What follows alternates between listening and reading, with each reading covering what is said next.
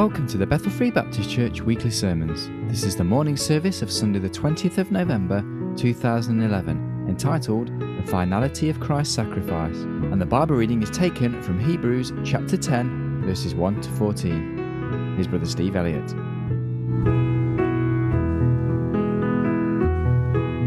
If you'd like to turn in your Bibles, please, to Hebrews, book of Hebrews chapter 10. We're going to read the first 14 verses this morning, and we're going to continue our theme. And we're going to start in verse 1. I'd like to stand, please. For the law, having a shadow of good things to come, and not the very image of the things, can never, with those sacrifices which they offered year by year, continually make the comers thereunto perfect. For then would they not have ceased to be offered, because that the worshippers once purged should have had no more conscience of sins. But in those sacrifices there is a remembrance again made of sins every year. For it is not possible that the blood of bulls and of goats should take away sins. Wherefore, when he cometh into the world, he saith, Sacrifice and offering thou wouldest not, but a body hast thou prepared me.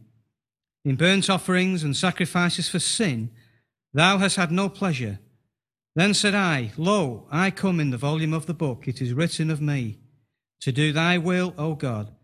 Above, when he said, Sacrifice and offering and burnt offerings, and offering for sin thou wouldest not, neither hadst pleasure therein, which are offered by the law. Then said he, Lo, I come to do thy will, O God. He taketh away the first, that he may establish the second. By the which will we are sanctified through the offering of the body of Jesus Christ once for all. And every priest standeth daily, ministering and offering oftentimes the same sacrifices, which can never take away sins. But this man, after he had offered one sacrifice for sins forever, sat down on the right hand of God, from henceforth expecting till his enemies be made his footstool. For by one offering he hath perfected forever them that are sanctified. Just have a word of prayer. Dear Lord, thank you for the reading of your word now, and we pray that you would help us, dear Lord, as we listen. Help us to take in, dear Lord, what you would want us to teach us this morning. And we ask this in Jesus' name. Amen. Well, it's good to be able to bring God's word again this morning. And this is going to be the second part of a message about understanding Catholicism. I don't know if you remember, we did another a study a while back in the evening, on Sunday evening, and it was about final authority. And the final authority we learnt was the Scriptures, the Bible. It's not tradition, it's the Bible. But this morning we're going to have a look at the second part, not the final authority, but finality of Christ's sacrifice. And I want us to really look at 3 verses this morning, and we're going to really hopefully nail this subject with these 3 verses. Very important. And I don't know how anybody can read Hebrews chapters 9 and 10 and not see that the sacrificial system, the Judaism, has come to a finish. We're under a new law now. We're under a new covenant. And let's just take a look again at these 3 verses. The writer to the Hebrews says, By the which will we are sanctified through the offering of the body of Jesus Christ once for all. And every priest standeth daily ministering and offering oftentimes the same sacrifices, which can never take away sins. But this man, after he had offered one sacrifice for sins forever, sat down on the right hand of God. And I want us, first of all, to see this morning the reason for the sacrifice. We see that in verse 10. And it says, By the which will we are sanctified through the offering of the body of Jesus Christ once for all.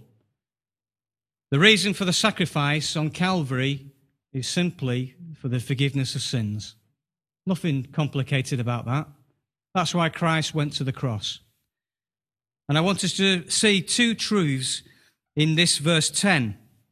The first one we read is about sanctification. Notice it says, by the which will we are sanctified. Now, sanctification, we did look at it a little, I don't know if it was last week or the week before, it might have been last week, but we saw that sanctification means to be set apart to a holy or religious use. It means to be made holy. Now, you may not feel very holy this morning coming into church. You may have had a bad week. You may have had a bad morning. But the Bible teaches us that that is our standing. We are sanctified in Christ. If you're a Christian here this morning, your standing is that you are set apart for a holy use, and you have been made holy in Christ. Does that mean that we are free from indwelling sin, like some of the modern versions may teach us? Some of the titles above some of the chapters in the book of Romans. Does it mean that we don't have any sin as Christians? You know, this is quite a popular teaching. We've been thinking about it this morning, and it breeds arrogancy and pride. Let me read you a verse from 1 John chapter 1 and verse 8. If we say that we have no sin, we deceive ourselves, and the truth is not in us. Okay? There's nothing plainer than that. So what does it mean, what we've just been reading here, where it says that we are sanctified, we've been made holy, we're set apart for God? Well, let's just have a look at three verses from three different books. The first one is Romans chapter 8 and verse 1. And I want us to see this morning, as we just look at these three verses, our standing before Jesus Christ. How we stand before him, how he sees us right now, if we're Christians. The first one we see in verse 1. There is therefore now no, what's the next word? Condemnation to them which are in Christ Jesus, who walk not after the flesh, but after the Spirit. And the first standing we see here is that we are uncondemned. You may sin, but you're not going to be condemned for your sin, because Jesus Christ was condemned for you. And if you're a Christian here this morning, you've put your faith and your trust in him to take your punishment. That's wonderful news this morning. Uncondemned. The second one we see, 1 Corinthians chapter 6. 1 Corinthians 6 and verse 9. Paul says, know ye not that the unrighteous shall not inherit the kingdom of God? Be not deceived, neither fornicators, nor idolaters, nor adulterers, nor effeminate, nor abusers of themselves with mankind, nor thieves, nor covetous, nor drunkards, nor revellers, nor extortioners shall inherit the kingdom of God. Then he says in verse 11, and such were some of you. We could probably put our names to those, a few of those sins there, couldn't we? And such were some of you, but, what does it say? Ye are washed, but ye are sanctified, but ye are justified in the name of the Lord Jesus and by the Spirit of our God. Not only, friend, are you uncondemned this morning, if you are a Christian, but secondly, we read that we have been washed. We've been washed in the precious blood of the Lamb. We were looking at that last Sunday evening about the blood, how important it is. Wonderful. You've been washed. You've been cleansed. Not only do we see that we've been uncondemned and we've been washed, but thirdly, in Hebrews chapter 10 and in our reading this morning, and verse 14 says, for by one offering he hath perfected forever them that are sanctified. And if you're a Christian here this morning, friend, not only are you uncondemned, you are washed, but the Bible says, friends, that you have been made perfect. That's incredible, isn't it? You may not feel this morning very holy, but our standing before Christ because of Jesus Christ, the Bible says that we're uncondemned, we've been washed, and praise God that we've been perfected in him. Our sins have been forgiven. That's wonderful news this morning. Isn't that a reason to rejoice? You can't rejoice at that. There is nothing else in Christianity that you can rejoice in. It's all about Jesus and what he's done. So not only are we sanctified, but secondly, we see in this verse that it's through the offering of the body of Jesus Christ. Verse 10, by the which will we are sanctified through the offering of the body of Jesus Christ once and for all. And here is the love of God in its fullness. You know, we talk about the love of God. It's here, friend, in this verse. That God would leave the glory, his glory, the sinless Son of God, and would come down to this sin-cursed earth and die on a cross for you and for me. That is love. No other word can better describe what that is. That is love in its fullness, the love of God. I was talking to a Muslim, not yesterday, but on our last outreach. And a Muslim once asked me, he said, why must the innocent Son of God, why must somebody who is innocent die for me who is guilty? If I'm the sinner, shouldn't I die for my sins? Why should somebody who is innocent take my punishment? In one way, I can see his logic. But you see, it's the love of God. The Bible says, friends, that we were without strength. There is nothing in you and in me that commends ourselves to God that can take away our sins. Romans 5 verse 6 says, for when we were yet without strength, Christ died for us. Wonderful. Isaiah 64 verse 6 tells us of our condition.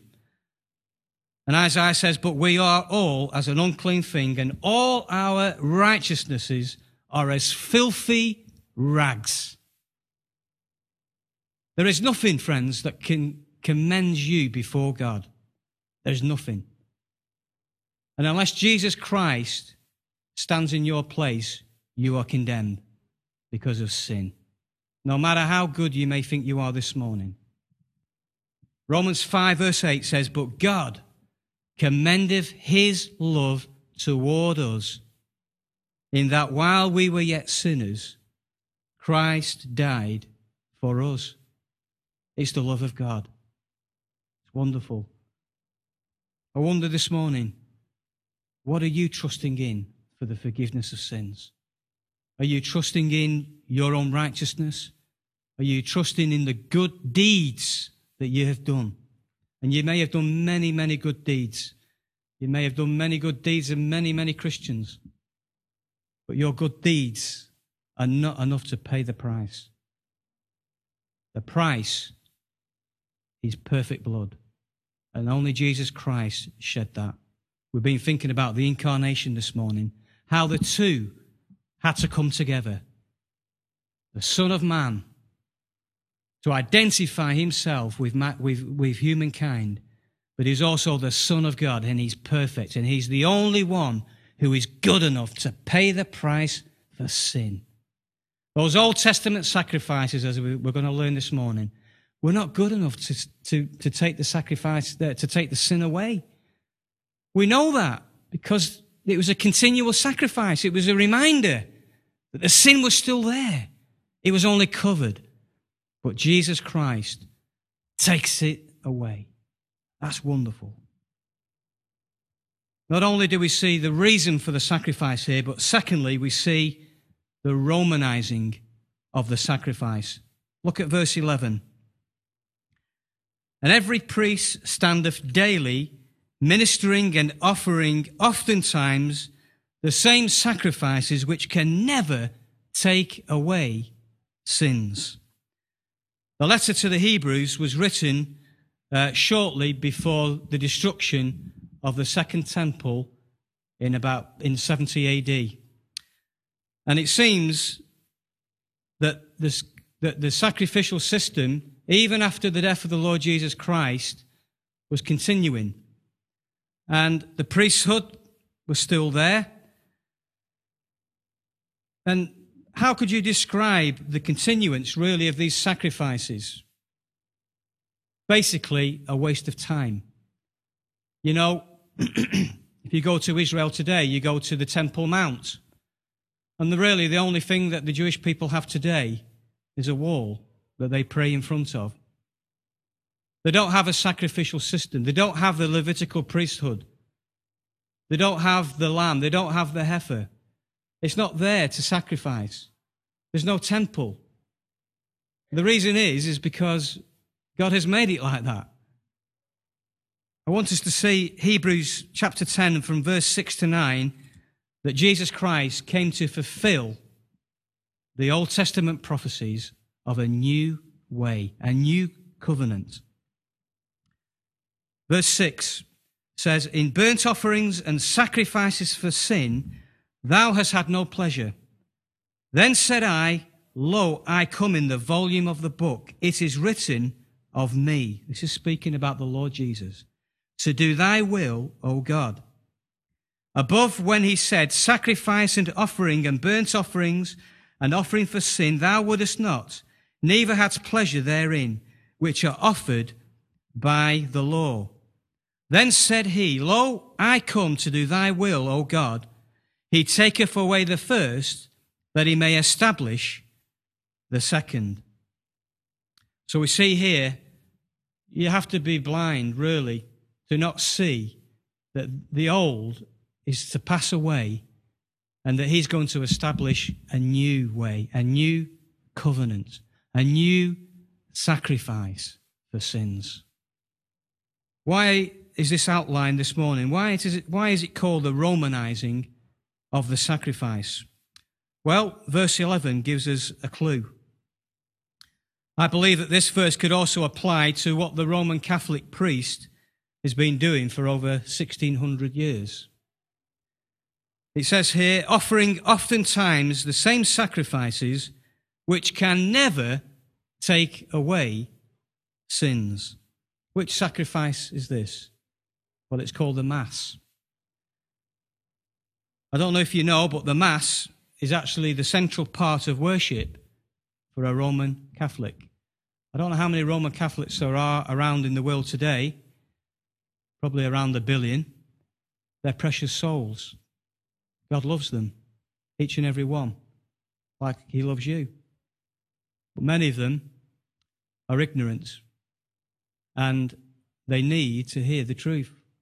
And I want to just see here that the Mass is heresy, and that no person can ever be saved that believes and practices the Roman Catholic Mass. Let me just read you a few quotations from the Catholic Catechism, and I just want you to hear it really from the horse's mouth, because, you know, you may get different teachings from Roman Catholics. You may meet and they say, no, we don't believe in we don't believe in this and that. You know, let's just see a couple of things that the Roman Catholic Church teach about the Mass. First one is, every time this mystery is celebrated, the work of our redemption is carried on. Another one says, and since in this divine sacrifice which is celebrated in the Mass, the same Christ who offered himself once in a bloody manner on the altar of the cross is contained and is offered in an unbloody manner. So we see here two important things. We see here that the Mass is the ongoing sacrifice of Jesus Christ without blood, whereby redemption is carried out.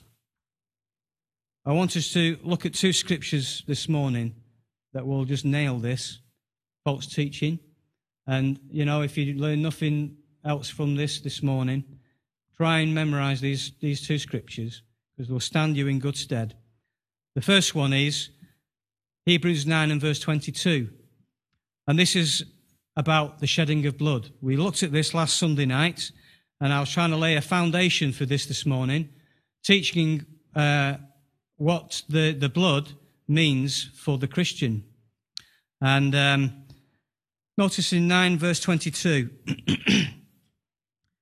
it says, and almost all things are by the law purged with blood. Why does it say almost all things? Well, there are certain things in the law which were actually purged by water and purged by fire.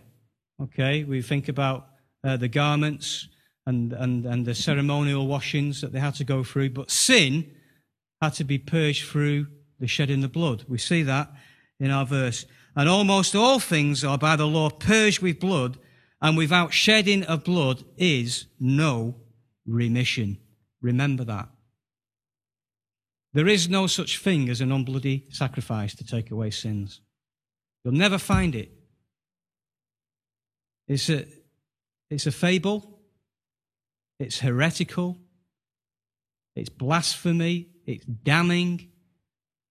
And people need to know the truth. 2 Peter chapter 2 and verse 1, Peter warned about false teachers and false prophets. They were around in his day. And he says, but there were false prophets also among the people, even as there shall be false teachers among you, who privily shall bring in damnable heresies, even denying the Lord that bought them, and bring upon themselves swift destruction. Can a person practice and believe the Mass at the same time as being a saved person? I don't believe they can. I believe we've just seen from Scripture here that those that deny the Lord that has bought them bring upon themselves swift destruction. Now, I know there are a lot of ignorant people, but the reality is that when we deny that the Lord has bought us, there's only one thing that's going to follow, and that's swift destruction. And this is my heart's desire this morning, is that when we meet Roman Catholics, when we meet people that are believing this lie, we need to share the truth with them. Hebrews 9 verse 22, without the shedding of blood is no remission of sins. You can do your Mass all day, all year.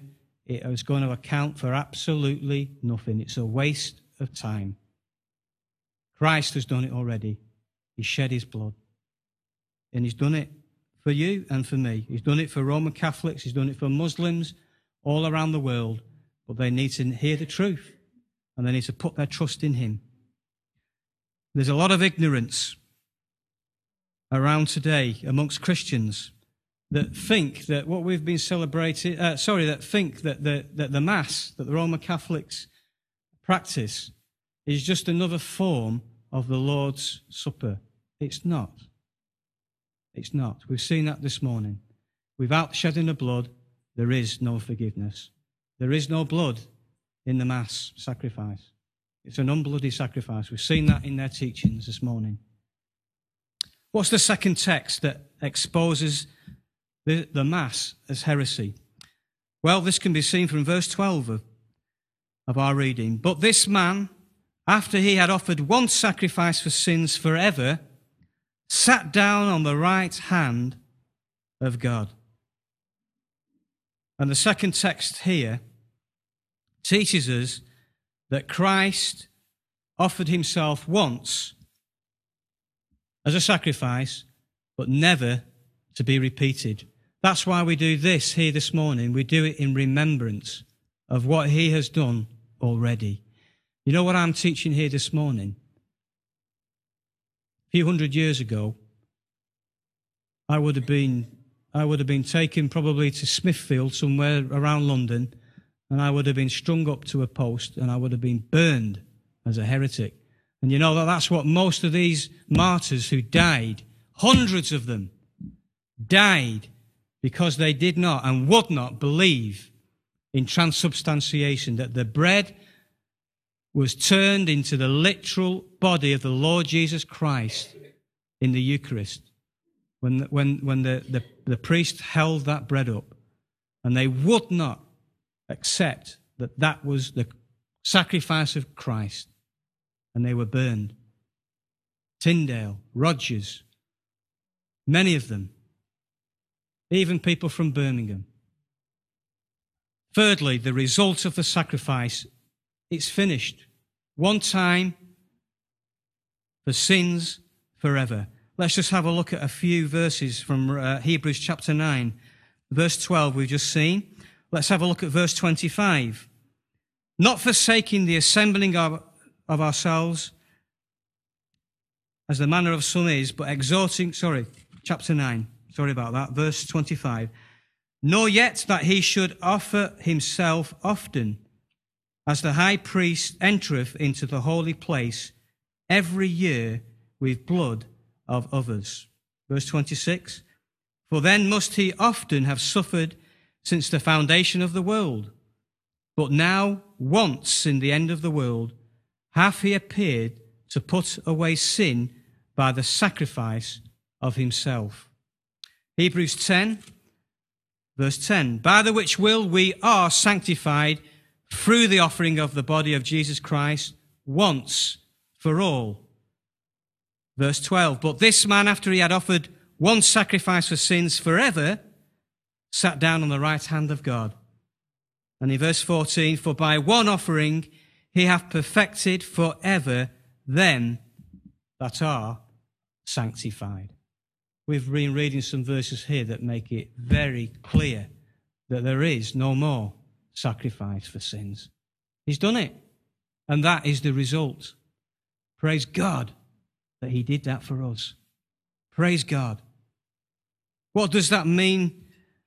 What does the one sacrifice mean then for the Christian? Well, it basically means peace and it means rest.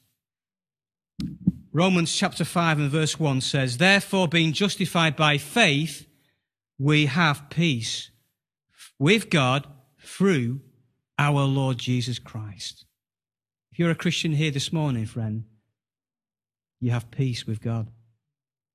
You are justified through faith in his blood.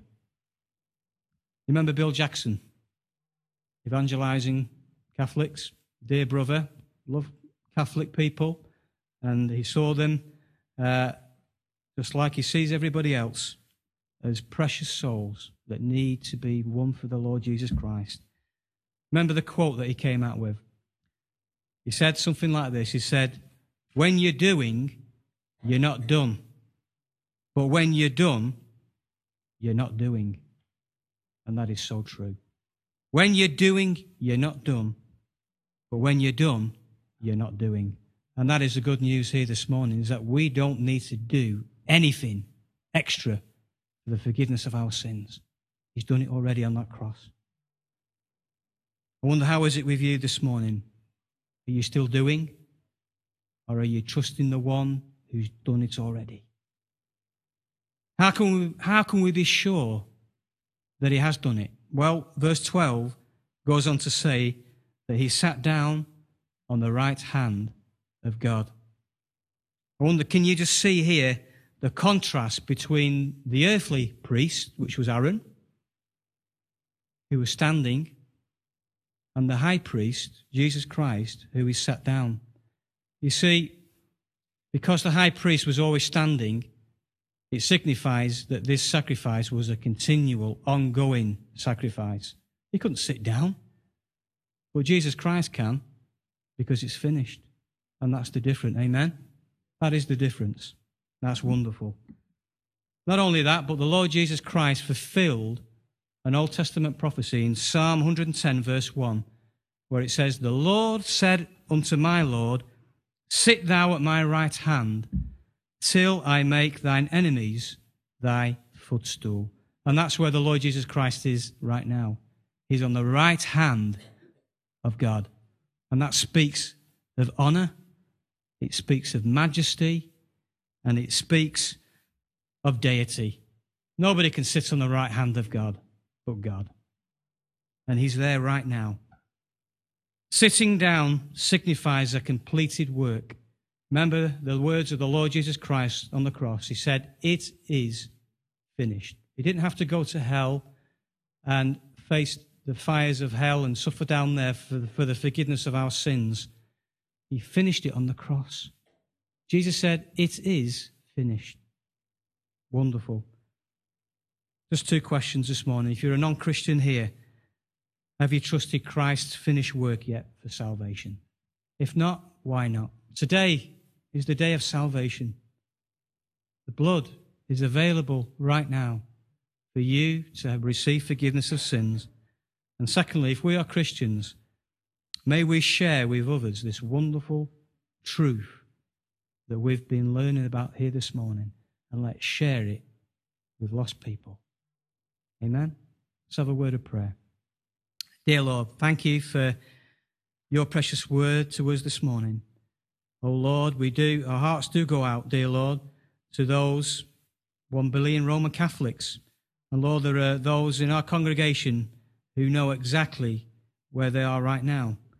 And we just pray, dear Lord, that you'd help us to be able to witness to them and to share with them, Lord, even maybe just these two scriptures about the blood and about the finality of Christ's sacrifice.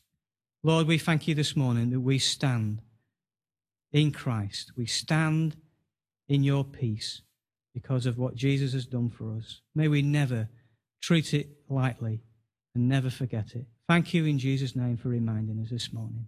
Amen.